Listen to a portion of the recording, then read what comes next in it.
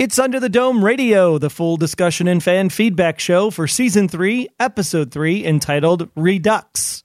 Redo? Does it really matter how it's pronounced? We have way more important things to discuss on Episode 54, recorded July 3rd, 2015.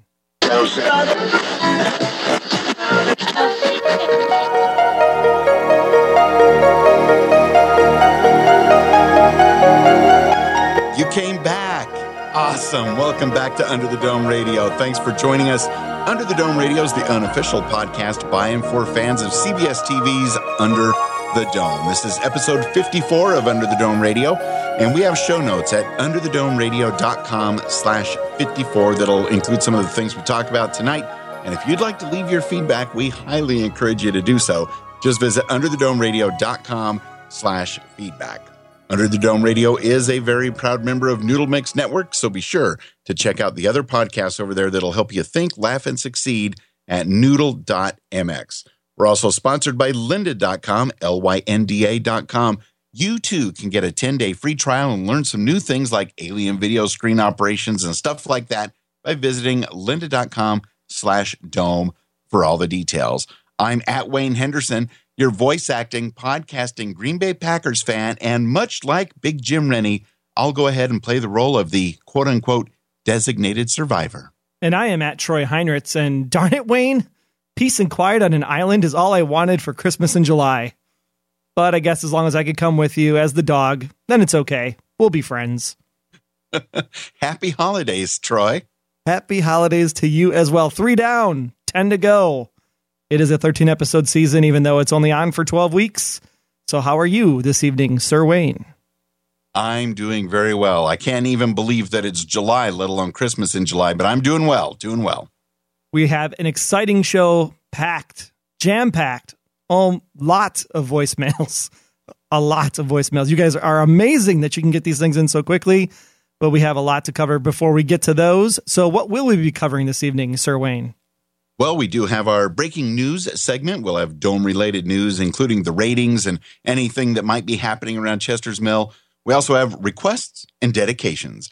We're going to close the loop on anything remaining from last week's episode and last week's feedback, and also feature the Under the Dome Clam of the Week. And we are going to be on the air talking about what we found interesting about the most recent episode of Under the Dome that some people pronounce Redux, some pronounce Redo. Doesn't matter. We're going to talk about it. Then we're going on location. This is going to be fabulous this evening. We are going to chat with you, the true fans of Under the Dome, with a lot of fantastic listener feedback, voicemails, theories, more and more and more. It is unbelievable. Stay tuned for that. Then we'll have investigative report. We got the skinny on next week's episode and some other things that some folks might find spoilery. But we'll leave that for investigative reporting. So let's get things underway because we've got a lot going on. Right, Troy? Absolutely. Here comes the breaking news.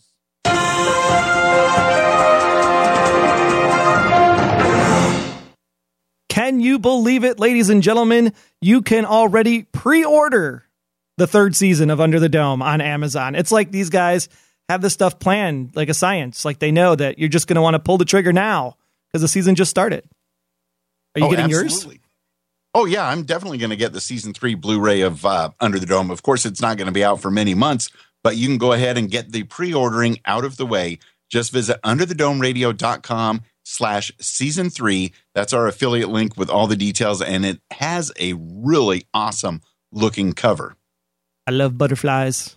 Oh, especially giant black ones. That sucker's huge. I don't want that waking up in my bedroom when I wake up in the middle of the night eating my clothes, needing some giant mothballs in. That'll stink. I mean, it can carry the whole dome away. That's how powerful butterflies can be. Well, it won't be too hard for Dome to actually keep itself up in the ratings this summer, going up against Rookie Blue on ABC and The Lame Duck Hannibal, which was canceled. So we have a problem, though, Wayne. And that is? We hit a series low. Series low or not just season 3 low? Low. 1.0 in the 18 to 49 demographic, which was still the best of the 9 o'clock hour. So if you call that a victory, we'll take it. And then, of course, 5.2 million viewers watched live last night. And I think that being that this is July 3rd as we record this, tomorrow's July 4th, Independence Day in the United States. These are U.S. ratings. Maybe some people were out of town doing a little 4-day weekend vacation. So it's possible that the holiday had some effect on these ratings. But like we said, this moved to Thursday night. I just don't know why they didn't keep it on Monday. It is definitely a gamble, and we'll know for sure with the next 2 weeks how those come in, the ratings for those 2 episodes, if this was just a 1-week dip due to the holiday here in the States or not. We won't know for sure for a couple of weeks whether this downward trend is going to continue or what might be going on, but this is definitely something to keep an eye on. Yeah, it's interesting to see what the DVR numbers are going to be. Usually it takes about 3 weeks for those to come in, so hopefully we'll see some DVR numbers for the first week of the summer. If you consider the third week of the summer, the first week of the summer, because summer for some people starts Memorial Day, but others it actually starts on June 22nd, which is about when the Dome kicked off this year. Details, right? Details. Exactly. We're just going to go with it no matter what season this is. Well, that'll conclude our breaking news segment, and we will now talk about requests and dedications.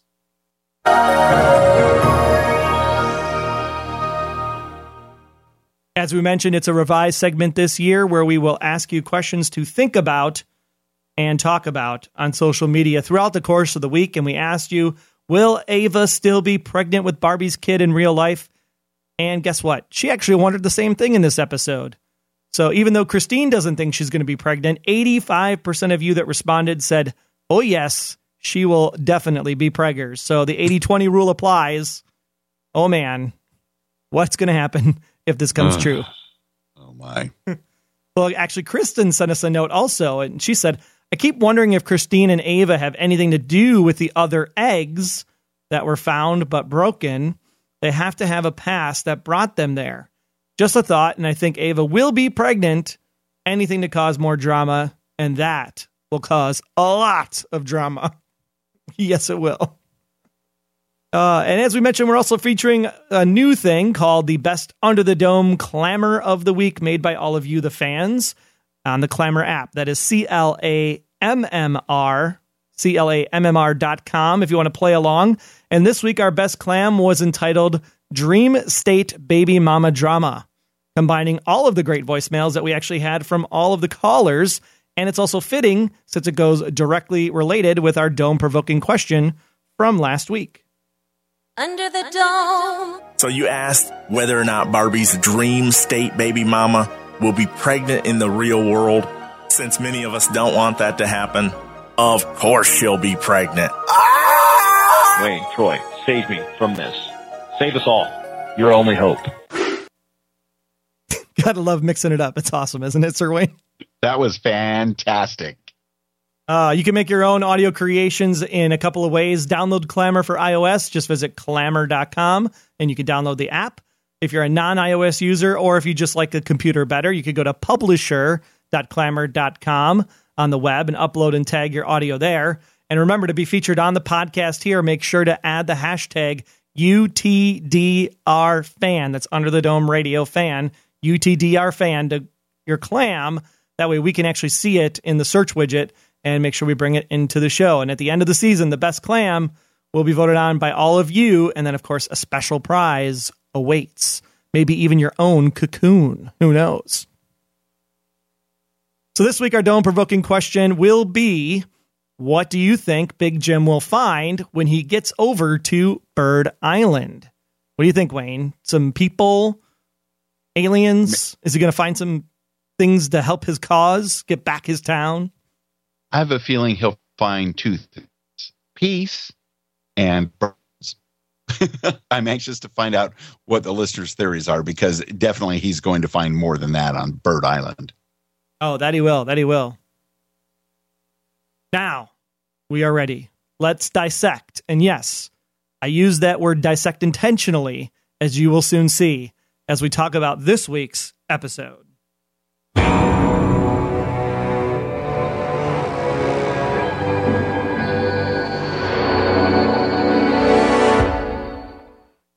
I yield the floor to you, Sir Wayne, as we go on the air. What are your thoughts about Redux, Redo, however you want to call this sucker? Well, I only have a few thoughts, really, because there's so much tied to the listener theories, and I know you've got something extra special coming up in your section. For me, my main thoughts, and one thing that jumped right to mind is, after we saw Melanie get killed, how long before Melanie comes back to life yet again? Oh, that's a good one. I didn't even think about that. I thought she was dead and gone. Well, that's what they thought at least once before. So anything's possible. Not to mention, when I rewatched the episode, yes, I rewatched the episode a second time. Sam's support group is definitely not a comfortable place to be. I felt like the people in there were very mopey, like almost too depressing. Like, was it really that good? Do you really have it that bad that you're just like, oh my goodness, I don't want to do anything anymore? I have a feeling the fact that they needed to attend a support group headed by Uncle Sam, that in itself is what's depressing. Now, here's the thing that I found very interesting was that even though they're like, why should we listen to you murderer who killed somebody not 12 days ago, yes. But yet they were all with him for a year and he served his time in prison. Shouldn't they be a little more forgiving and not be all over his case right out of the gate? I mean, eventually he does lead the group and have a conversation with them, but it was like, I think they were totally ostracizing him, even though they've like known him for a year and then he was in jail. Chester's Mill does not appear to be the most forgiving place. I mean, look at this. They pretty much banished Big Jim, the only guy that's talking sense in the town. And now he's left at least for a while before he returns triumphantly. So yeah, he's paid his price, and it's with all of the other wacky things happening in Chester's Mill, I think they can let a few things go. I mean, heck, they don't seem to mind the fact that Junior's burning down his family home. Why should they? It's just crazy. But basically, it boils down to, I say oxy, you say Tosin. Oxy. Tosin.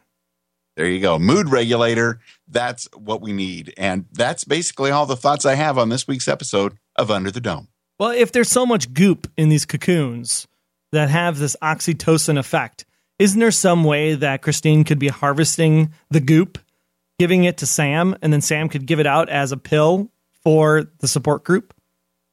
More than likely, that could be happening behind the scenes. Yes, indeed. And see, there's your tie into season 1. Illegal drug ring. It's a lot more serious than what was in the book, and a lot more goopier. A lot more goopier. And then, of course, Big Jim taking off in the boat. What do we make of Big Jim? This is his town. Why is he going to leave the town when its most dire need is upon it to go basically be the lone survivor? I think he's just kind of regrouping.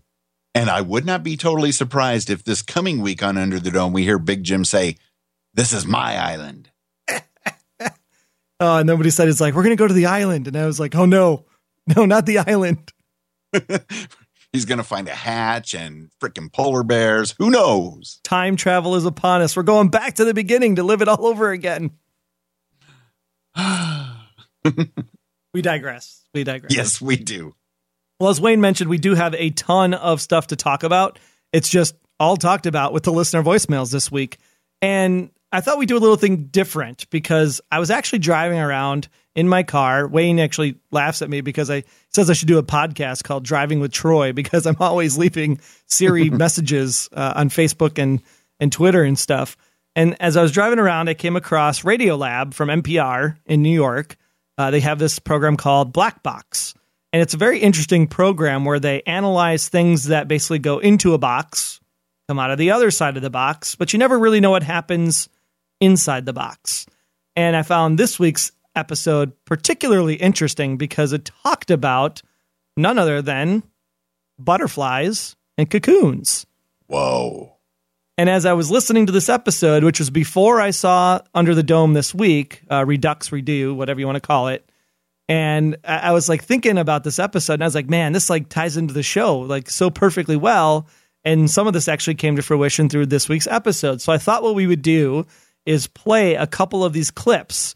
The Black Box episode is about an hour long. We'll put a link to the show notes so you can listen to the whole thing. The butterfly concept of the show is the last 15 minutes of the program.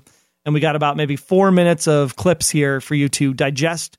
And we'll kind of talk about them as we go along. Because I think it'll also help bridge the gap between last week and this week as we go forward. So in this first clip, it's just kind of introducing why this reporter is actually there at this butterfly garden. So a few days ago, I was in Gainesville, Florida, at the Florida Museum of Natural History, where they have a rainforest. It's, about 3 stories tall? It's like got a top that's all wrapped in a net, and then it was covered in butterflies. Is that a monarch? Yes. It was like a Dr. Seussian land of butterflies. But I was there to look at the moment right before they become butterflies.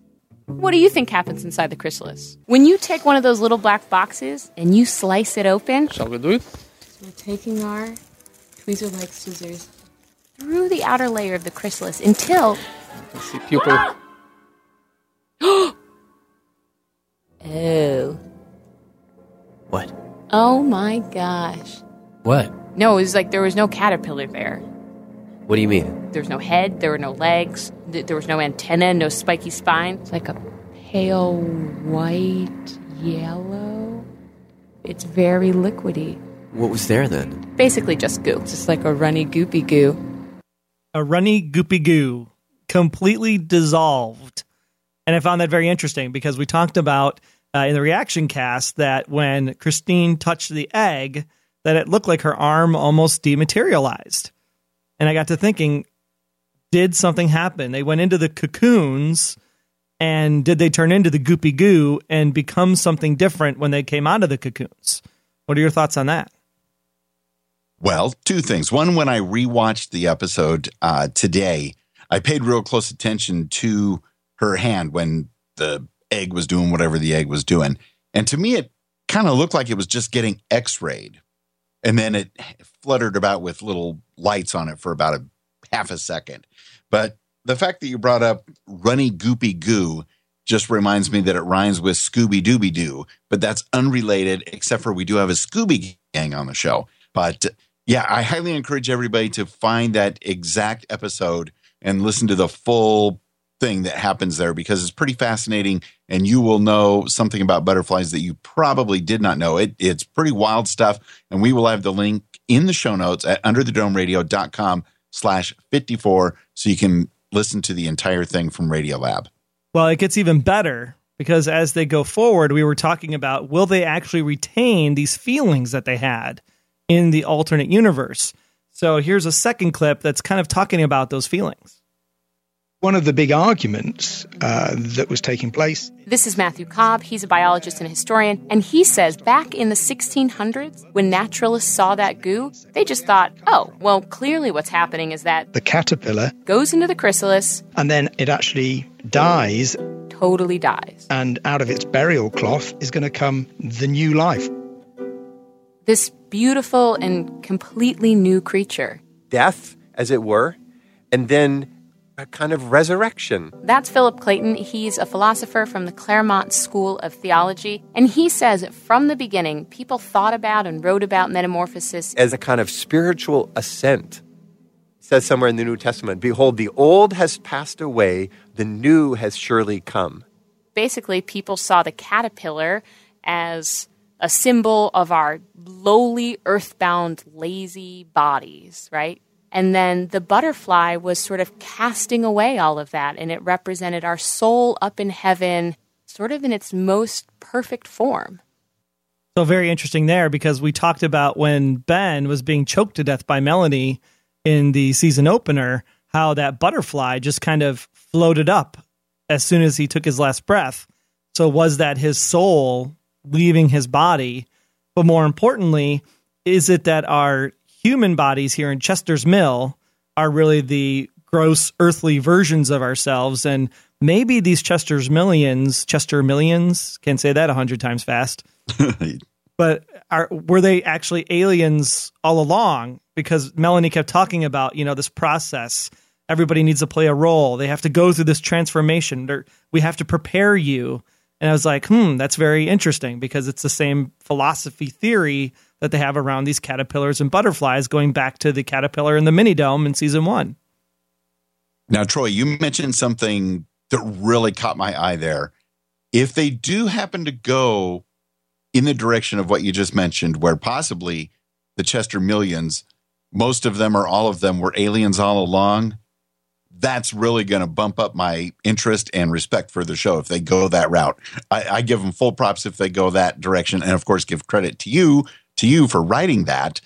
And I'm wondering if this last segment that we heard and what you said about it has anything to do with why Angie got her butterfly tattoo that she had in season 1. May she rest in peace.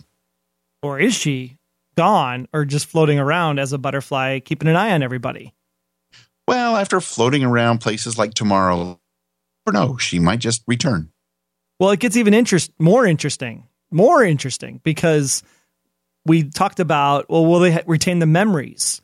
Will they actually feel like they've actually gone on? And of course, again, I've listened to this before the episode this week, so we were still saying when they come out, will they retain the memories of this, year-long process that they had inside the cocoons? And here's what happened to the butterflies. There's a hell of a lot of change. So the thing is that this transformation, either of the butterfly or of my soul, seems so dramatic, so miraculous, that it made some people think like, geez, if you're going to go to heaven in the process transform that much, is it even you up there? It still has to be you that makes it to heaven. You can't change too much. Otherwise, like, someone else will be up there enjoying your afterlife. So certain memories and elements of your identity have to continue, just not all the elements. Yeah, I'm so intrigued by that, because I also think, like, when you undergo such a transformation, what do they think carries through? That's a really interesting question. Which brings us to Martha Weiss. I am an associate professor of biology at Georgetown University. She got to thinking about this question in more concrete terms. She did an experiment. What we did was we took a big green caterpillar and we did something that was not entirely nice. She put them in a box, filled it with a nasty odor. Mm-hmm. And is the odor like an odor of a plant? Or? It's actually a plant-based odor, but it smells kind of like nail polish remover. In any case, she gassed them with this nasty smell. And then once they could smell the odor, then we gave them a zap. Is that just like a zap? Just a zip? A zap? I think 10 seconds of zap. 10 seconds. And they did this over and over. Odor, zap, odor, zap, odor. Until eventually, most of these caterpillars learn to hate the smell. Every time they get a whiff, they head in the opposite direction. Okay, so then we let them pupate. Meaning the caterpillar changes into its shell, and organs dissolve, muscles melt. You get this cataclysmic, catastrophic, chaotic change. And then 1 month later, the moth emerges. And now we're the drum roll. We're ready for the drum roll. They give the moths a whiff. Okay. And the moths hate the smell. What? That's like amazing when you think about it, because that's exactly what we said, is that if you come out of the cocoons, are you going to be the you or the new you? And will you retain these memories? And apparently, just like the caterpillars, Barbie, Junior, Nori, Hunter, I mean, all these people retained all of that year. And when they came out, it wasn't just Barbie. It was a different Barbie. It was a different Nori.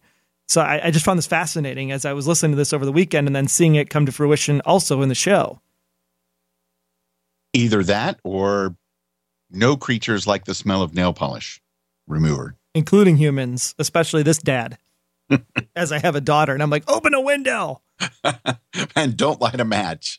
But I did find that fascinating. I find it hard to believe that the writers of Under the Dome have gone this deep into how they're writing the pod people and all of the things that have happened. But the discussion there, fascinating stuff. And I wonder why God made butterflies and caterpillars so different than all the rest of the creatures here on Earth. I know. It's amazing when you think about it. And when we wrap this all up, you get this last segment, which I think really brings home that something is going to be very different about this third season of Under the Dome. Matthew Cobb told me this story about this guy. This 17th century man who I had never heard of. Jan, his name's written Swammerdam, but is probably more pronounced Schwammerdam. Schwammerdam, okay. That's Jan Swammerdam, a Dutch microscopist from the 1600s. He was definitely the first to do some very clear dissections of the chrysalis. And the caterpillar. And one day, in Paris, in front of this crowd of assembled worthies, bewigged and bestocking, he gets a fat white caterpillar, gets a scalpel or a tiny little thin bit of glass, and he dissects it. He just opens it up at the back, along its back, a long line.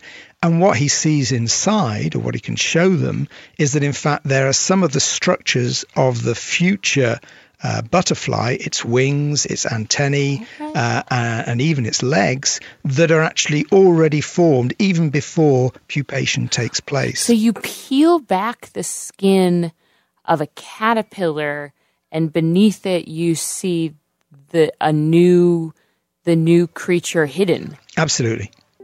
Wait, and the wings also survive the goo? Yeah, so it's like the caterpillar will actually start to grow little tiny adult parts that are super thin and transparent, and it just keeps them tightly rolled up and hidden up against the edges of the chrysalis, but they don't actually ever go through the goo or become the goo. What he'd then shown was, you know what, this isn't about death, this isn't about decay, this is actually about transformation.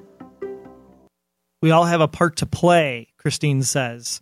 So we all have this role in this transformation. And listening to this again and then watching the episode on Thursday night, I was like, man, wouldn't it be cool? Because Christine was talking about how I got the feeling that she was clearly not 100% human. Now, it's not to say that we talk about aliens and we think, bad aliens. Could it be like in the movie, I think it was Mission to Mars, where they found out that actually the aliens were our descendants and they had to leave their planet, come to Earth, populate Earth to eventually return home back to Mars. And could this be the same concept where she is human, but she's a different evolved type of human, that she was able to talk to wolves in Nebraska, for example? And could these people have this ability, right? Could our current 20-year-old self or 30-year-old self have our 60-year-old self inside of us? And we just don't know it. So could they be part alien and not know that they could sprout into something different if the metamorphosis change from the egg could have been completed? Well, I tell you what, my friend, that could very well be. That makes perfect sense. And if she happens to have a little tattoo on her shoulder that says Cochise, like on the future show, Falling Skies, I think it's all going to come together. I would not be surprised at all. Bones in the making. We'll have to wait and see. But yeah, I found that very interesting. So we'll link to the entire Radiolab episode so that you can hear that all for yourself. It's again about 15 minutes on the butterfly segment. I just thought it was absolutely fascinating. Tied right into the show. Let us know what you think. Give us a call, +1 904 469 7469, or send in your feedback at feedback@underthedomeradio.com. And let us know if you liked that segment and if you found any of it interesting like we did.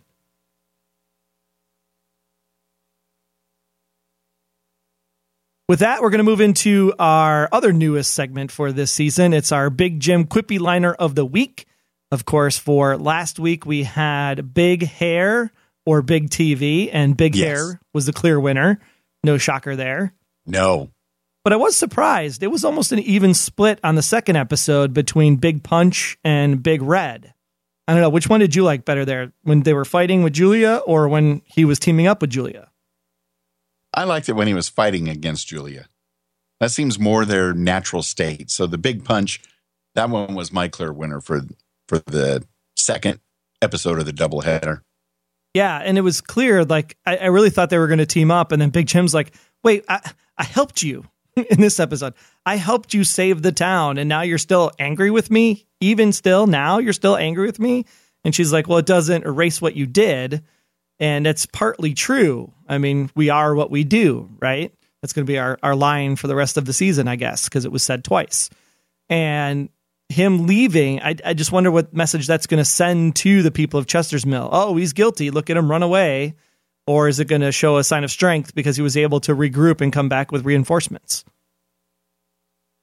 It's going to be hard to tell which way they go. But personally, I think I don't blame Big Jim at all. He needs to just get away, let the town go a little bit crazy, and he can kind of regroup his thoughts and try to sort this out because he does have a little bit of evidence and he does have a plan. I mean, Big Jim, as we learned in season 1, he always has a plan. So he's already hatching something. Well, our clips this week start off right away at the beginning of the episode where Big Jim confronts Junior coming out of the hole. I saved you. You should be thanking me. You were a weak little kid. I just tried to make you strong. I'm stronger without you. Where?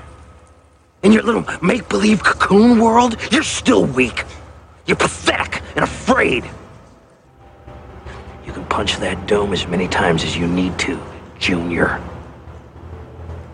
You're back under it. I love the kind of double entendre he uses there. You can punch the dome as many times as you want, but you're back under it. Kind of like, you could hit me if you want, kid, because I have a really nice ball dome using a razor, and you could punch me in the head all you want, but guess what? You're living back under my house. So I love that there was kind of the play on words in that clip. Absolutely. And although that particular clip didn't have humor tied to it very much compared to most of the other ones that Big Jim has, Dean Norris just knocks it out of the park. One of the best parts of the episode. And I just give him full props for that. His acting is superb, and he's pretty scary in that scene. You got to admit. That you do. If you like that one, make sure you vote on Twitter. Click on the show notes. It'll tweet it out for you automatically. #BigDad. Our second one, of course, is when Big Jim, because he has no family left or house because his son burnt it down, finds a new best friend. Get out of my boat. Go home. You ever hear of the designated survivor? He goes off on his own when the president and all the bigwigs are doing the State of the Union. Well, bud, that's you and me. Meet me out there in Bird Island. Bud is now the name of the dog. Another excellent scene there, and Big Jim talking sense. It makes perfect sense to me what he's doing and why he's doing it. I don't understand how the dog ties in, but I know the listeners that called in, you're going to hear in a little bit, they share a few thoughts on that. Yeah, and I love how he's just like, go home. Get out of my boat. Dog's like, nope, I'm here. #BigDog. If you like that clip, again, tweet it out right on the show notes. You can click there. It'll do it for you. Or go ahead and use the clamors as we put those out through the course of the week. So Big Dad, if you like the first one with Junior, or Big Dog, if you want to go home and get out of Big Jim's boat. Now, quick question. Dog, D-O-G or D-A-W-G? Oh, that's a good point. D-O-G. Okay, just clarifying so we can properly calculate the votes. Yeah, the dog's name was not Randy Jackson. It was Bud. Okay, good. Just to be clear, dog. Okay, with that, ratings time for this episode so we can get into these fantastic voicemails. You watched it twice. I only watched it 1.5 times, so I will cede the floor to you. Oh, that's how we're going to decide these things? Oh, my goodness. I'm going to give this episode... No, wait, before you say anything, take into account all the cool stuff you just learned tonight. Does that change your opinion? No, because that has nothing to do with the actual episode, which, based on all things rolled into the episode of Redux Redo, I'm going to give this episode of Under the Dome 3.5 out of 10 magnetic moon minions. And thank goodness there were so many awesome scenes with Big Jim, or the rating would have been a bit lower. It's 3.5 almost solely on Big Jim Rennie. Wow. Didn't like it at all, hey? Even after all that cool stuff. Oh, my goodness. No, that stuff was cool. This episode, not cool. Well, I'll be sure to submit my writing application then to Amblin Entertainment for their next pilot. Well, how about you? Are you a little more encouraging with this episode? I am, actually. You know, I really liked the explanation from Christine about the eggs, and it tied into Eric LaSalle's mentioning of the meteors fell and that there were more egg fragments around, and they're basically like the archaeologist egg hunters. So it actually gave them a purpose and a reason to be in Chester's Mill, unlike Nori, who was just happened to be driving through. So I kind of like that a little bit. I actually like Christine, and up until the end of the episode, at the end of the episode when she was kind of like, ooh, I'm the queen, and then looked up at the moon, that was a little weird. But, a little. But her and Ava, I think, are probably, like I said, the best two character additions. that have actually made some kind of sense and some kind of likability to the show, because nobody really liked Rebecca Pine. Nobody really liked Melanie. Not that they don't like, the actresses that played them, of course, just the characters. Exactly. So I think these people fit in a little bit more to the story, and I like that. And then, of course, all these cool tie-ins, and I'm like, maybe we're just not going deep enough with the show. We're watching it on the surface. And if this truly does come to fruition, then this is some really great setup stuff. So I'm going to have to give this one a 7 out of 10. Oh! Yes. 7? It was deeper. There was character building. We got Crazy Junior from the book. I mean, there was just lots of good stuff in this episode. It wasn't executed very well, but when it was executed well, it was entertaining, enjoyable, and thought-provoking.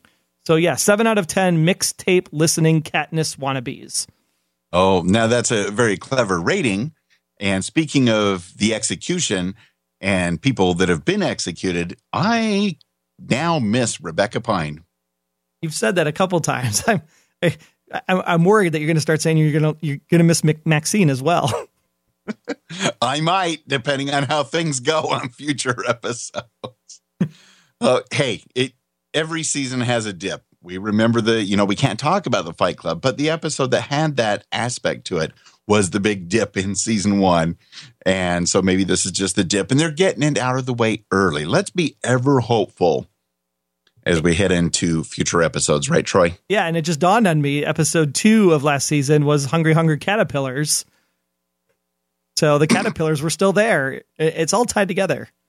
Yes, absolutely. And they ran away from the smell of the gas when they were crop dusted by Barbie in his plane.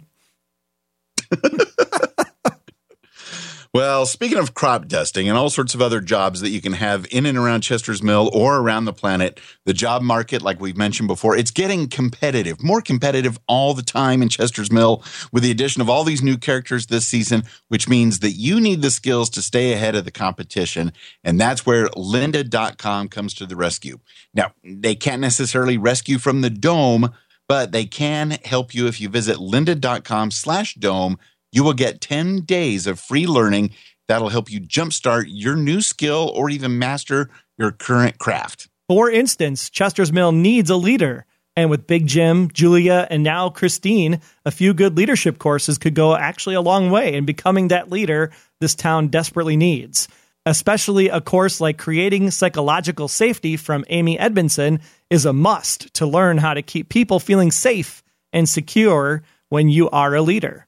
Lynda.com/dome will give you access to over 3,000 video courses taught by expert teachers on any device you wish, even a Microsoft Surface tablet. But most importantly, you, citizens of Chester's Mill, can watch them offline with an annual premium membership, which is great in case Acteon Energy messes with the internet.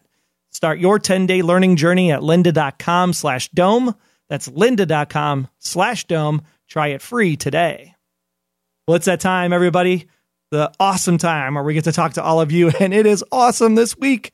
But because we love being with you, we just wanted to remind you that we're all in this together. So let's kick it off. The voicemails are open. 904-469-7469 is the number you need to remember. Again, get those in by 8 p.m. Eastern on Fridays to be part of the show. And a new caller kicks it off. This one from Jonathan. Hey guys, this is Jonathan Desburn. I'm from Zebulon, North Carolina. This is my first time calling in, so if it doesn't make any sense, I apologize. But I'm just going to jump right into it. Last night on your live broadcast, you said something about Christine's arm just disintegrating. That took me back to season 1. When the caterpillar appeared in the mini-dome, that was out of the blue. So I'm thinking maybe Christine is the caterpillar. And then when Christine hatched into the monarch butterfly, that's the monarch will be crowned. So maybe Christine is this crowned monarch. And that also could tie into the tunnels. Like Christine is in the queen cocoon, I guess you can say. And when all the Chester Millions are in their cocoons, you got all these monarch butterflies flying around. And when they come out of their cocoons, the butterflies die. So that has to relate in some way. And you also said last night on your broadcast, true Stephen King fans would understand how Christine's name ties into the show. If it ties in how I think it will, Christine is like a possessed car in Stephen King's book, Christine. She basically kills anyone who messes with the owner of the cars, or Artie or Arnie. I don't remember his name, something like that. So if that ties in, I think it is, Christine is kind of there to deliver them from the dome. It's kind of like what Aaron Arnett said in the show in season 2 and last week. But maybe not a legit spaceship, but, metaphorically, she's there to deliver them from the dome. She's gonna make them into what she needs them to be, and she's gonna deliver them from the dome. Those are my 2 big things. And then I got a couple small things, like, why didn't Big Jim expose Ava and Christine when he had the chance? Why didn't he just go ahead and do it? And why did Christine kill Melanie? Well, that makes no sense. You would think Christine would need Melanie. I don't get it. I know she's just trying to play it off as she has nothing to do with this at all, but she does. So I'm just hoping you guys can give me some answers. I'm hoping other callers can give me answers, and that's all for me. Peace out.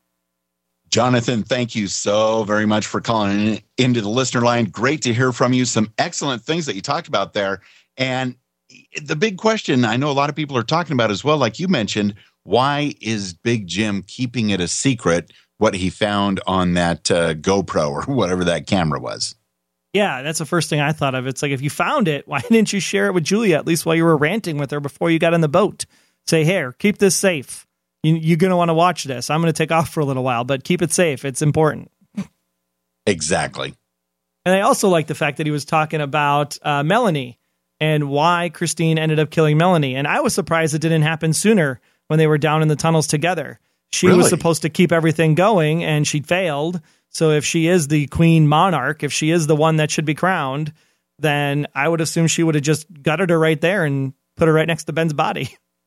That would have been interesting.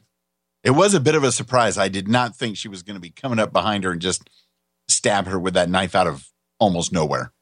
But remember, she picked up on the knife, and the Amblin television zoom in on the knife. Very important. I thought it was initially a nod back to the John Locke, make sure you pick the right weapon, because she had that profound, we are what we do statement. So when she picked up the knife, I was like, oh, just like John Locke picked up the knife. Interesting tie-in there, Troy. It's all up here in my dome, thinking about all this stuff. But Jonathan, thanks. Great call, great topic points, and things we need to keep an eye on. And I do believe a couple of the other listener voicemails coming up may answer one or two of the other questions a lot better than I can. With that, let's go ahead and move on to a returning caller, Mr. Hank Davis. Hi, guys. This is Hank from the Falling Skies Fan Podcast, located at tpenetwork.com. A few bones to pick with this episode. Number one being Nori and Hunter moving that body. You couldn't really convince me that those two characters would move a dead body. They're just carrying on in the other room as if nothing happened. I didn't believe that for a second. Number two, Joe with the snare. I mean, of course, we don't want to have to debate this on a television show, but the townspeople want food. Joe, you're going to go set a snare. What did he think was going to happen with the snare? The moment of the episode that was the craziest part to me was Julia's ego. What did you do after you thought I was dead and all this stuff? Just that female super ego wanting to know if you could survive another day without them. I chuckled at that point and I said, typical.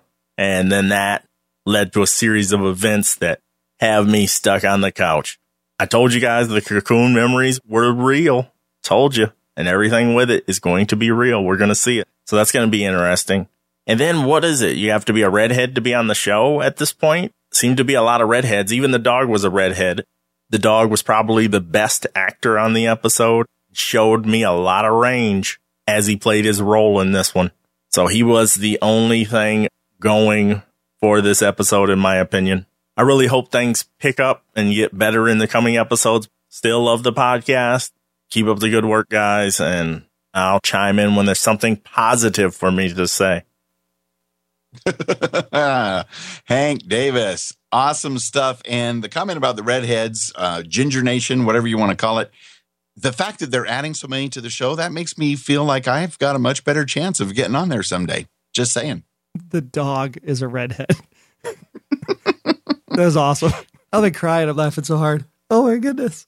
And Hank, what you brought up there reminded me of one of my least favorite lines from this week's episode when Christine says, Joe, you've got all this technical skill. You go build a snare. I'm like, are you serious? Did that just really happen on the episode? And he doesn't want to save the pig. And of course, Katniss shows up, kills the pig. Well, the thing with Joe and the snare, this was very interesting too, because I honestly legitimately believe that Joe would have snared the pig and killed the pig. I think it was because he saw Andrea Grinnell's body and the way it was treated, that had some kind of emotional pull on him. Oh, heck yeah. That then caused him to say, no, you know what, Piggy, you're okay. We got enough food for right now. Someone will capture you another day. I think if he hadn't seen Andrea's body, then he probably would have brought the pig back to the town. But seeing that, little different perspective on things.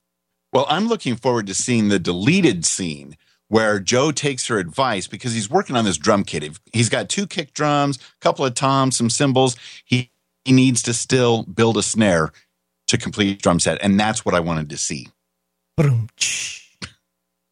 Couldn't resist at all.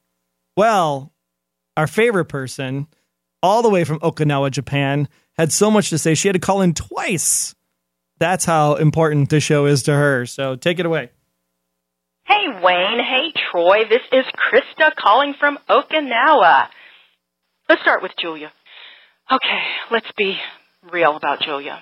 I don't know what school of journalism that she went to, but let's all endeavor not to send our children to that school, because Julia is not very bright.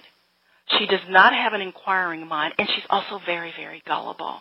So we don't want to go to her school of journalism. Let's move on to Christine. Wayne, what do you mean you don't like Christine? Christine was Catherine on CSI. And if you don't like Christine, then that means you don't like CSI. And how can you not like CSI? So you must like CSI, so therefore you must like Christine. And Troy, you mentioned that you thought her arm disintegrated. Well, it didn't look like disintegration to me. It looked like when she held that egg, that she was like the real Christine, a proper anthropologist or whatever she is, or is it archaeologist? But anyway, and it seemed like that the egg kind of like went into her body, because it seemed like her hand and her arm turned to like an alien hand, an alien arm. So it didn't look like disintegration, but it kind of looked like it transformed to like an alien hand or an alien arm or something like that. There's a couple scenes that was very reminiscent of the book that with this aliens. You know, when they were in the pods, I'll tell you what it reminded me of. Do you remember the Stephen King book Tommyknockers? In Tommyknockers, there was an alien ship that crashed into Earth, and what they did is they used humans to power the ship. They used humans as batteries. They dunked them in some solution and then used it to charge. And when I saw those pods, I said, this looks like the whole battery system thing happening again. Also, you asked about Ava being pregnant. She's not pregnant by Barbie because that state that they were in was a joint dream state. You call it, Troy, the ghost. I don't call it ghost. It was a kind of a joint dream state. But Ava's not pregnant by Barbie because that really wasn't happening. They were all having a shared dream. But Ava might be pregnant, or she might be carrying some alien something. That might come up only because she mentioned her possible pregnancy. And then finally, Wayne, you have really clouded my judgment because you don't like the love scenes. And when I saw the Julia Barbie thing, back to Julia again, and she made that stupid statement, do you love her? Of course he loves her. Have you looked at Ava? There you have it, ladies and gentlemen. And I figured that was a good point to pause Krista's thoughts. What do you think, Troy? Oh, man. I'm going to go back to Julia in the journalism school because Big Jim called her out in the season premiere, right? Would I actually show you the body? If I killed it, would I bring you over here? I mean, I 100% agree. She's always been the worst reporter I've ever seen. Even all the way back to the propane stuff when Andrea Grinnell's like, dude, there's something going on over there. Turn around and look, lady. And yeah, actually, Krista, and thank you so much for calling in a few times. I edited them together and spliced it out so we could have some good talking points and pausing points. But yeah, CSI, totally fine CSI. Christine on Under the Dome, not so good. I know everybody else, well, not everybody, For example, Sarah on Facebook replied, "This was a weird episode, and they're all becoming the psychiatrist puppet who I can't stand that psychiatrist." And Sarah hopes Big Jim and Joe and Julia can save the day. So I'm not alone in my whole thoughts about her, but you made some great points in there, Krista, and bringing up Stephen King Tommy knockers. How about that one? That is a nice one because I remembered the human batteries part of that. I never thought about it, but then I was like, oh man, Aaron's going to be super excited because there is a spaceship underground and they were just waiting for it to power up and Big Jim smashed the egg so the spaceship couldn't take off. They're going to have to fix it. They're definitely going to have to fix it. I mean, how great is it though that you get a Tommy knockers reference, you're getting Christine's reference about the killer car. All of the Stephen King stuff is kind of coming together. And then you have, of course, the Acteon Energy acting like North Central Positronics from the Dark Tower. I mean, all this stuff coming together. Very, very interesting to see how all of Stephen King's works are coming through. I'm waiting for a time traveling 11/22/63 situation to happen. That would be fantastic. And last week's Screeching Butterflies did remind me just a little bit of the Langoliers. So did the writing, but that's a different story. Here is Krista's second part of her voicemail. I forgot one thing. I couldn't depart without saying something about Big Jim. Big Jim is not the Big Jim of the book. He's an awesome Big Jim. He is the only voice of reason in the entire town. Thank goodness for Big Jim. When I saw him get into his little boat and say, you know what? I don't know what's going on around here, but I can tell when something crazy is about to happen. And he's like, I'm getting out of here. He even knew whatever was happening was over his head. And I just about laughed when that dog jumped into the boat because I felt the exact same way as the dog. I said, you know what, if I was in that town, I would have jumped in the boat and Jim would have said, get out. And I would have said, nope, I ain't going nowhere. We're all going across to that island together. So that dog is a smart dog and I would have been right there with him. And I do think that, and the dog is not a dream dog because everybody right now is in real life. But I do think that the reason why the dog is with Big Jim is because Big Jim's about to go over to that island and be by himself. And if I remember correctly, right now the only people who did not go into a pod was Big Jim and Julia. I think those are the only two. So I think that the aliens probably realize that if there is a threat to them from under the dome, it's going to be Big Jim. So I think that they're going to do some mind control with those people, and maybe all those the townspeople are going to try to attack Big Jim. Somehow the dog is either going to save him or the dog is going to warn Big Jim, because you know how animals have that special sixth sense. So I think that's why the dog is over there with him. So anyway, I just wanted to mention that. And also at the very end when they were all transfixed and they were looking up like toward the moon, that kind of was reminiscent of the Stephen King book Cell. Do you remember the book Cell? Mm-hmm. Where when the people who were on their cell phones got zapped in their heads and they're like their whole memories and everything, and something is mind controlling them and or whatever. That just kind of reminded me of that, too. But anyway, oyasumi nasai. Talk to you later and see you under the dome. Krista, fantastic way to finish up. Thank you for your calls. That was great stuff. And that's a Stephen King book I've never even heard of. Cell, more Stephen King tie-ins. Yeah, I mean, immediately when the dog was there and then she kept talking like maybe the dog's going to save Big Jim, I thought our little Billy Bumbler friend saving Roland a couple of times. Oi! From the Dark Tower. So yeah, maybe this is a call back to Oi, the Billy Bumbler. That would be fantastic because I love Oi. Hey, Moon. Krista, also, great thing you mentioned there about the fact that Julia and Jim are probably the only two that didn't go into the pods. So they're relatively normal, except for Julia, who's not very bright and is very gullible, like you said. So if there's an alien involvement, they could be already tracking Big Jim. And that's why everybody is not making any sense at all, but Big Jim is, and they are after him. I know. It's crazy when you think about that there's only two people that weren't cocooned, and this is a complete plausible storyline that Big Jim has to regroup because he's the only one left because Julia still has her faith, and she's making her blind, deaf, and dumb because she's pining after Barbie to win him back from Ava. And because of that, she's probably going to get converted at some point, and then Big Jim will be the last one standing for his town. And now that we know that Julia has seen Ava, she has the answer to her question. That's right. He doesn't love me anymore. Let's see what Mr. Jim from Nebraska, hopefully those wolves weren't talking to him at all. Or Christine got to him by chance, whoever knows. But Jim from Nebraska, take it away. Greetings.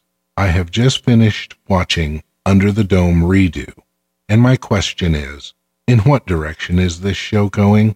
I'm not sure why they are using an egg for the symbol as the dome when they should be using the triangle. There are 2 triangles happening that really drag me down. First, there is the Julia, Barbie, Ava triangle. Then there is the Hunter, Nori, Joe triangle. On the first, yes, Ava is pregnant and will have some sort of pink star child that will complicate the plot even more. It will most likely be an accelerated pregnancy and accelerated growth situation where we will be expecting to receive all of the answers, but as it has become the norm for this show, none will be forthcoming. As far as the Hunter, Nori, Joe thing, your guess is as good as mine on how that will develop. I do have a theory about one scene that happened in Redo. When Joe arrived on the scene at Andrea's house, and we could hear Hunter and Nori laughing and giggling in the background, I can only think they must have been looking at next week's script.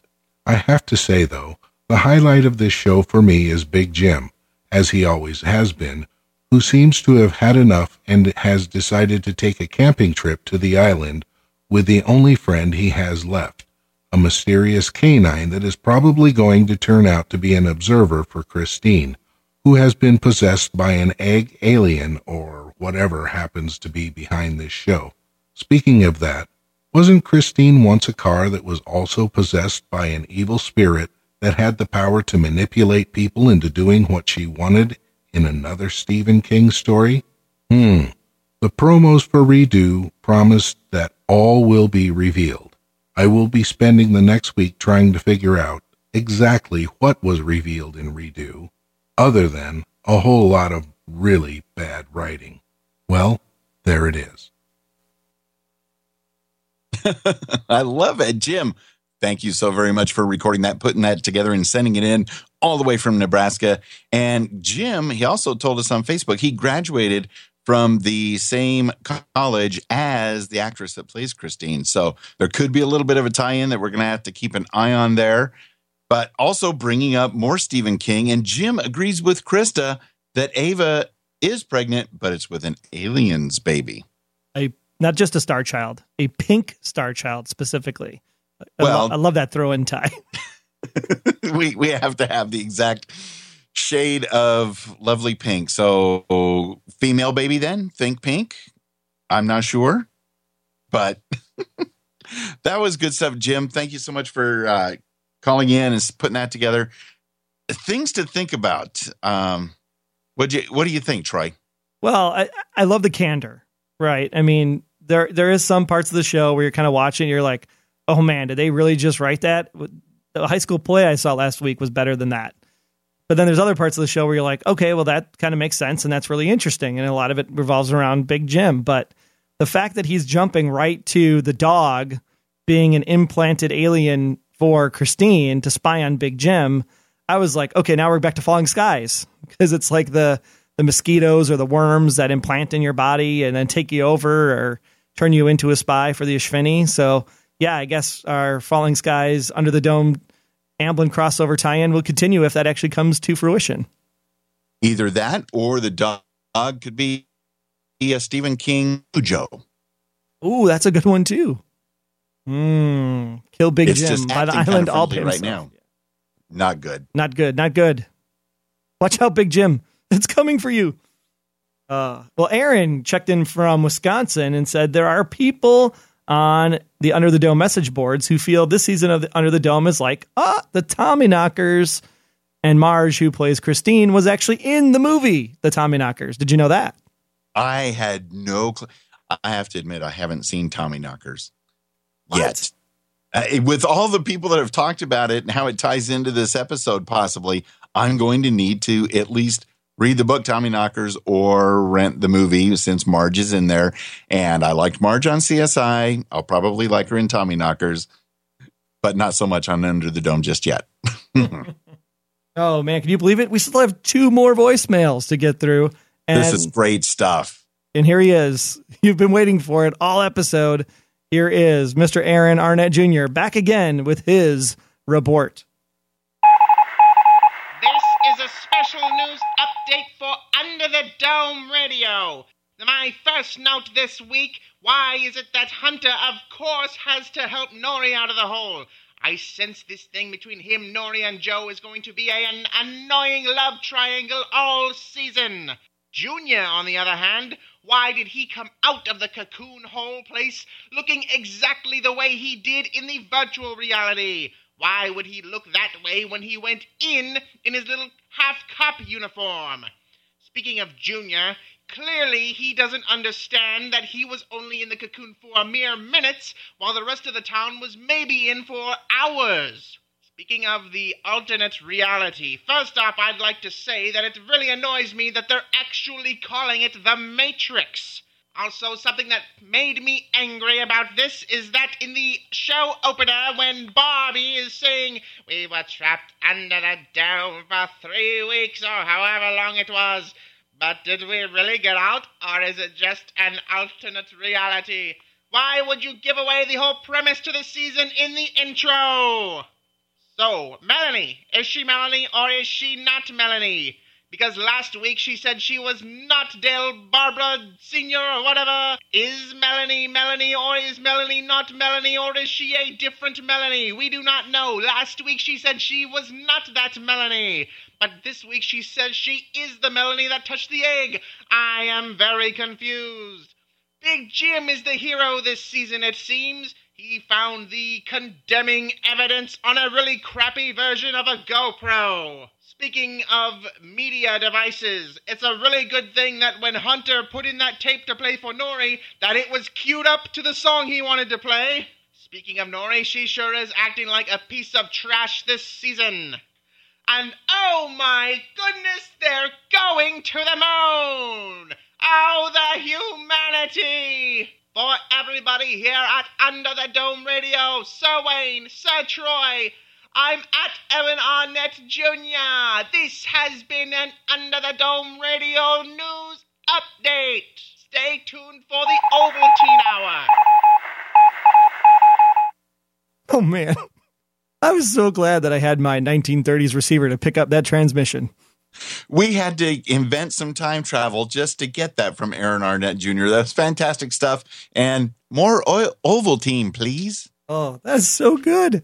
So good. Okay, so he talks about Hunter and his helping hand, which I think we have to talk about Hunter. Well, his name's Hunter, and yet here is Nori doing the hunting. You would think that Max would be able to pull that bow and take him out. And she has a new nickname from Aaron. Wow. What a piece of trash she is this year. But I loved, Aaron, how you called them out for actually using the phrase The Matrix in this episode. That I thought was kind of like breaking the third wall, but also kind of like it just going too low. Yeah, it's like, did they pre-write that in or did they like shoot it and re-add it after all the comments last week? It's funny how the audience is like so in tune with the show. Maybe we're all communicating through some kind of underground, subterranean egg channeling force. Well, we're going to need a clearer signal. And to the moon, Troy, to the moon. Junior. Now, this one's interesting because I actually have some thoughts on this. So he said he looked like he did coming out of the cocoon, like he did in the virtual world.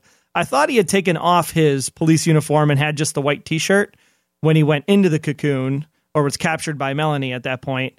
And therefore, when he comes out of the cocoon, he still has the white T-shirt on, even though he did have the black leather jacket on with the white T-shirt underneath. That was just the style. So I don't think that's so much to worry about. However, the time period thing about him only being in the cocoon for minutes, when he comes to the Sweetbriar Rose in that season opener and talks to Barbie, it's like, oh man, no, I saw you like last week, right? And Barbie's the one that's confused about not seeing Junior. But Junior acts like he's had the memories the whole time, which leads me to the question, did he have memories implanted into him, even though he was only in there for minutes, that still makes it for Junior feel like an entire year. That's very possible. He may have been injected with some lessons on jiu-jitsu and other things like that as well. That was a great catch, Aaron, and Troy, great explanation on that one as well, because we don't know yet whether or not Junior really made it to the sock hop. Oh, such great characters. I mean, the character development this season, I think, is really what's got me interested in season 3 compared to season 2. I'm really excited to see where it goes, even if they are just moon-looking zombies. Now, are you sure this isn't just a middle school, not even high school, maybe a middle school play that CBS just happened to videotape and now it's a TV show? No. I mean, I know you and Jim and Hank and some people are like, the writing's a little bit weak in some areas, but I think that they're trying to recover from the disaster that happened when Brian K. Vaughan left the show. Because, I mean, season 1, even though we had Fight Club and Maxine, for the most part, season 1 with the Ollie story and the Junior story, and then coming back around at the end with Barbie in jail and the murders at the radio station, season 1 was pretty decent all around, I would say. You'd probably give it like an 8. So I think maybe they're trying to get back to that point. It's just going to take some time to set up some of these new stories. And then when the new stories pay off, you're going to be like, oh, well, maybe they do know what they're thinking about, even though they didn't in season 2. Well, like I said, this episode and maybe even the season opener were just dips. And this week it dipped a little more. And, I definitely have the hope that it's going to turn around. And some of the plot devices and things, I think, could definitely go a good direction, especially with some of the ideas that you had as well, Troy. But to be quite frank, they've got to ditch all of this teeny bopper stuff with Nori and Hunter and all of that garbage on this episode and the previous episodes, because it's a waste of time and it just makes it look like this show is being written by teeny boppers for teeny boppers with no regard to how people, any older than 23 might care about a TV show. I'm just throwing it out there. That's just how I feel. But they're trying to get that demographic. I mean, that's the thing. You need to have some teeny bopper stuff to bring in those 18 to 25-year-olds. But did they not? Connect with. But you got to learn the lessons of what happened to V as soon as V turned into a teeny bopper show. Well, they're just prepping, in case CBS drops them, then it can move over to the CW. It's still owned by CBS, so they still make money on the deal. It's a plan. I'm going to watch all the rest of the episodes, and I'm having a great time recording the podcast. I just am hoping that the episodes are more like previous seasons. I'm sure that it's going to get better. Just this week I watched the episode twice, just saying. Well, we got one more. Let's see what our good friend Neil from Bowie has to say about this week's episode. Hello, this is Neil from Bowie calling into Under the Dome Radio for Under the Dome Season 3, Episode 3, Redux. Let's see. They mentioned previously that the cocoons were supposed to fix them, and we did see signs of that from Hunter's eyes to Junior's shoulder wound. So nicely paid off there. We now know what Melanie's job was, but instead of firing her for messing up, Christine set her up to take a fall so that she could kill her and gain Julia's trust in saving Julia. That was pretty nasty business. I think the dog is connected to the dome somehow and maybe some kind of agent, but we'll have to see how that plays out. From the holding hands at the end of the episode, it looks like little Eva may be doing the locomotion with Barbie again. So we also saw near the end that Big Jim trying to convince Julia, I'm right about them. But he doesn't even show her the camera video. What's up with that? So the Dome's agenda is to survive and propagate. How that relates to everything that's happened so far is still a mystery to me. Well, I'm interested in finding out how it all fits together. I'm looking forward to more events under the Dome. Neil from Bowie, thank you so very much. Great to hear from you. You've called in so many times in the past. Good to hear from you yet again. And you made a great point of something that in hindsight, it makes sense, but I can't believe I didn't catch it, was possibly Christine set up Melanie from the beginning to take the fall and didn't just decide to murder her, all of a sudden. What do you think? Well, Melanie would have touched the egg when the meteor shower happened in 87, which means Christine wouldn't have even known about it unless Christine happened to be in the Chester's Mill area at the time. working for Action or going to school or whatever at the college. And then Christine comes later and finds the egg at the exact same spot where it did land, where Melanie dropped it and they buried it because of the whole death situation of Melanie. So I'm curious to know, was Christine around back in 87 when all of this went down? Excellent question. I don't know yet, but I like that. She talked like it seemed like she was there in 87, like she was part of the original Four Hands, or at least a friend of the Four Hand group. And so I'd really like to go back and just watch that scene again as she's explaining that to make sure I didn't hear it wrong. But I thought she said she was around in 87. And I have heard some people, another thing that Christine mentioned that I've heard some people kind of talk about in all sorts of wild theories that I think we just need to keep an eye on, is she said something when she was talking to Ava about, we discover ancient civilizations. And I don't think that necessarily means they have discovered like alien civilizations, or even that they themselves have discovered ancient civilizations. I just believe she was saying that their line of work discovers ancient civilizations and digs them up. I don't think that's tied to aliens.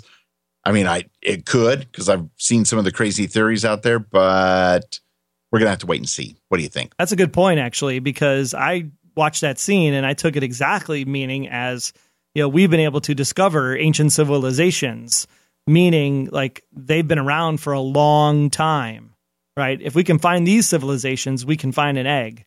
So I took it as they're aliens and they've been here for longer than we know. And they've been able to find, and we were able to talk to wolves and convince them to what we want to get. So that was a clear thing. Like, okay, there's something going on here. And it goes back to the ghosts, Alice, when they first saw her, it's like, well, we're having trouble learning how to communicate with you. And so that's very interesting on how they can maybe bridge that gap. So I took it literally as aliens that have been around for a while, but she could have been talking in the collective we, Ustedes. Correct. And wolves may or may not mean actual canine animals. It could have just been like humans that are like wolves, that's their personality. They could just be calling them. A lot of people are called wolves. I don't know, just something to keep an eye on. Yeah, they could be robots that look like wolves controlled by a supercomputer. They could very well be, and they be from the Kala. It could be. They could be. Well, great stuff. So much to think about. Yes. I have no idea how we're going to give out this honorary Under the Dome Radio DJ of the Week this week. Do you have a vote, Mr. Sir Wayne? Yes, it's all very, very close, but I'm going to go ahead. I believe the honorary guest DJ of the week, because much like some elections in some countries, can't necessarily win 2 weeks in a row. But I'm going to give the honorary guest DJ of the week this time to Krista, not only for her excellent observations and calling out me and calling out you by name on a couple of things in her calls, referencing theories from other people, and altogether making 3 calls from Japan. So, Krista, congratulations, honorary Under the Dome Radio DJ of the Week, and domo arigato gozaimasu. And forgive me for mispronouncing part of that. Yes, and the 3 calls were because we took 2 of her calls and put it together to make one voicemail for today. Just in case you were like, wait, I only heard 2. Exactly. All right, well, with that, let's go ahead and move into our investigative reporting.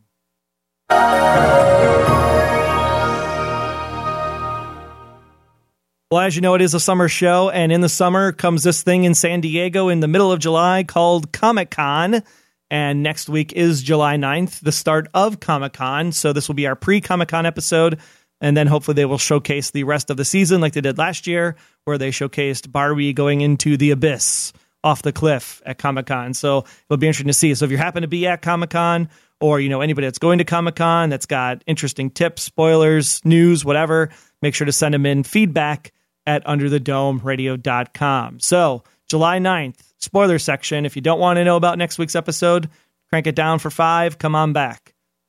Christine is going to play mind games with the residents of Chester's Mill, urging them towards their specific people and projects that remind them of their time down in the tunnels. On Under the Dome Thursday, July 9th, entitled The Kinship. Under the guise of helping Chester's Mill rebuild, Christine urges the townspeople towards these individuals and projects and reminds them of their experience. Meanwhile, Julia and Big Jim make more shocking discoveries that reveal a new threat within the dome. Oh, see? Oh my! A third party. It's coming. It's going to happen. We're going to be right.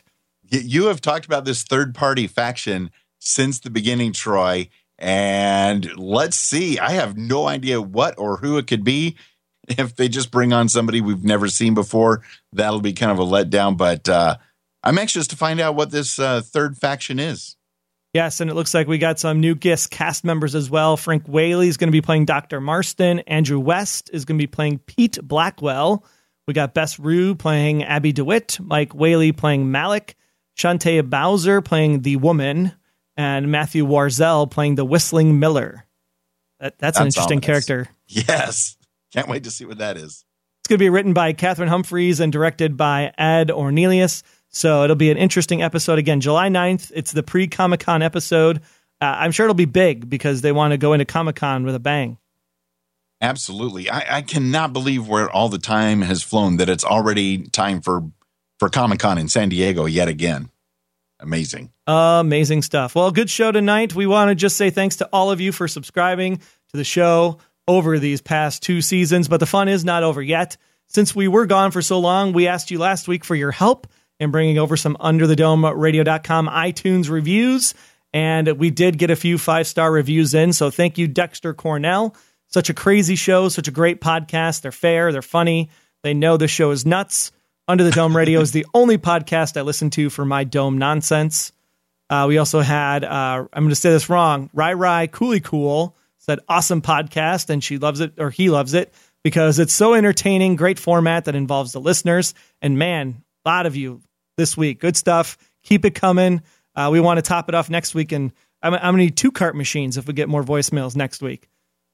That would be awesome, Troy. And then our friend Rumple Love, entertaining, witty, silly, Sir Troy, Sir Wayne, have it all. Checking in from Dome Central, let you all know that this podcast is the best for all your Under the Dome needs. The duo are intelligent.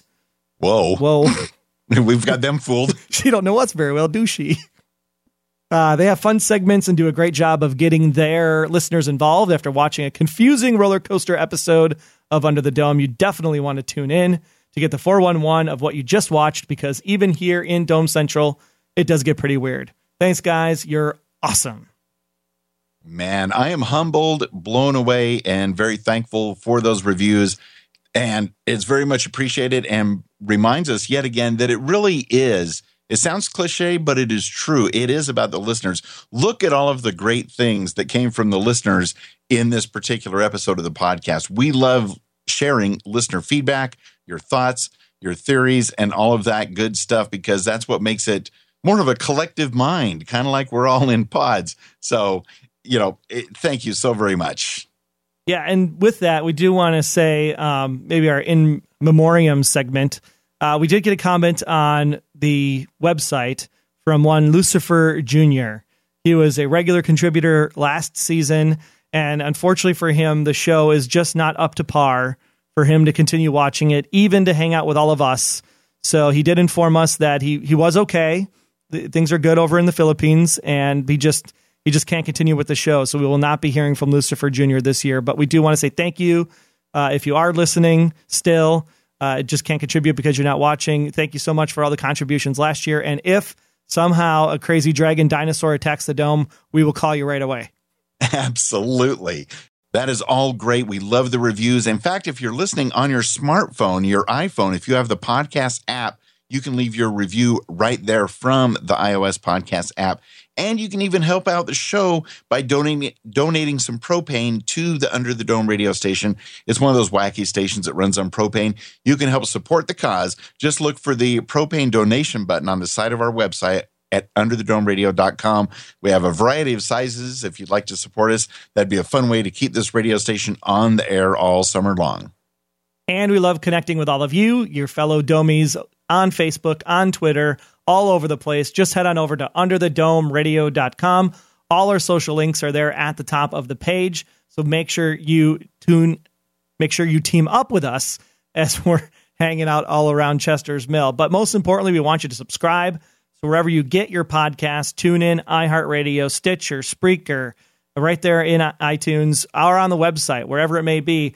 Make sure you subscribe and tell us what you love about the show so that you can continue to be part of the Chester's Mill community, because we want you to come back every single week. Absolutely. Please do. And thanks so much for taking the time to listen to Under the Dome Radio. Share your thoughts and theories for the next episode at underthedomeradio.com/feedback for all the details. And until next time, I'm at Wayne Henderson. And I'm at Troy Heinrichs, staring up silently into the moon as I stay trapped, along with Wayne, under the dome.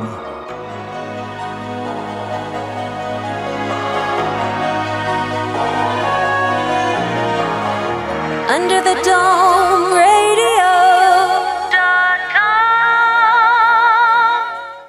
Under the Dome Radio is a proud member of Noodle Mix Network. Get more of our award-winning and award-nominated podcasts to make you think, laugh, and succeed at noodle.mx. Get organized in your personal and professional life. Laugh with our clean comedy. Theorize over great television shows and so much more. All waiting for you at noodle.mx.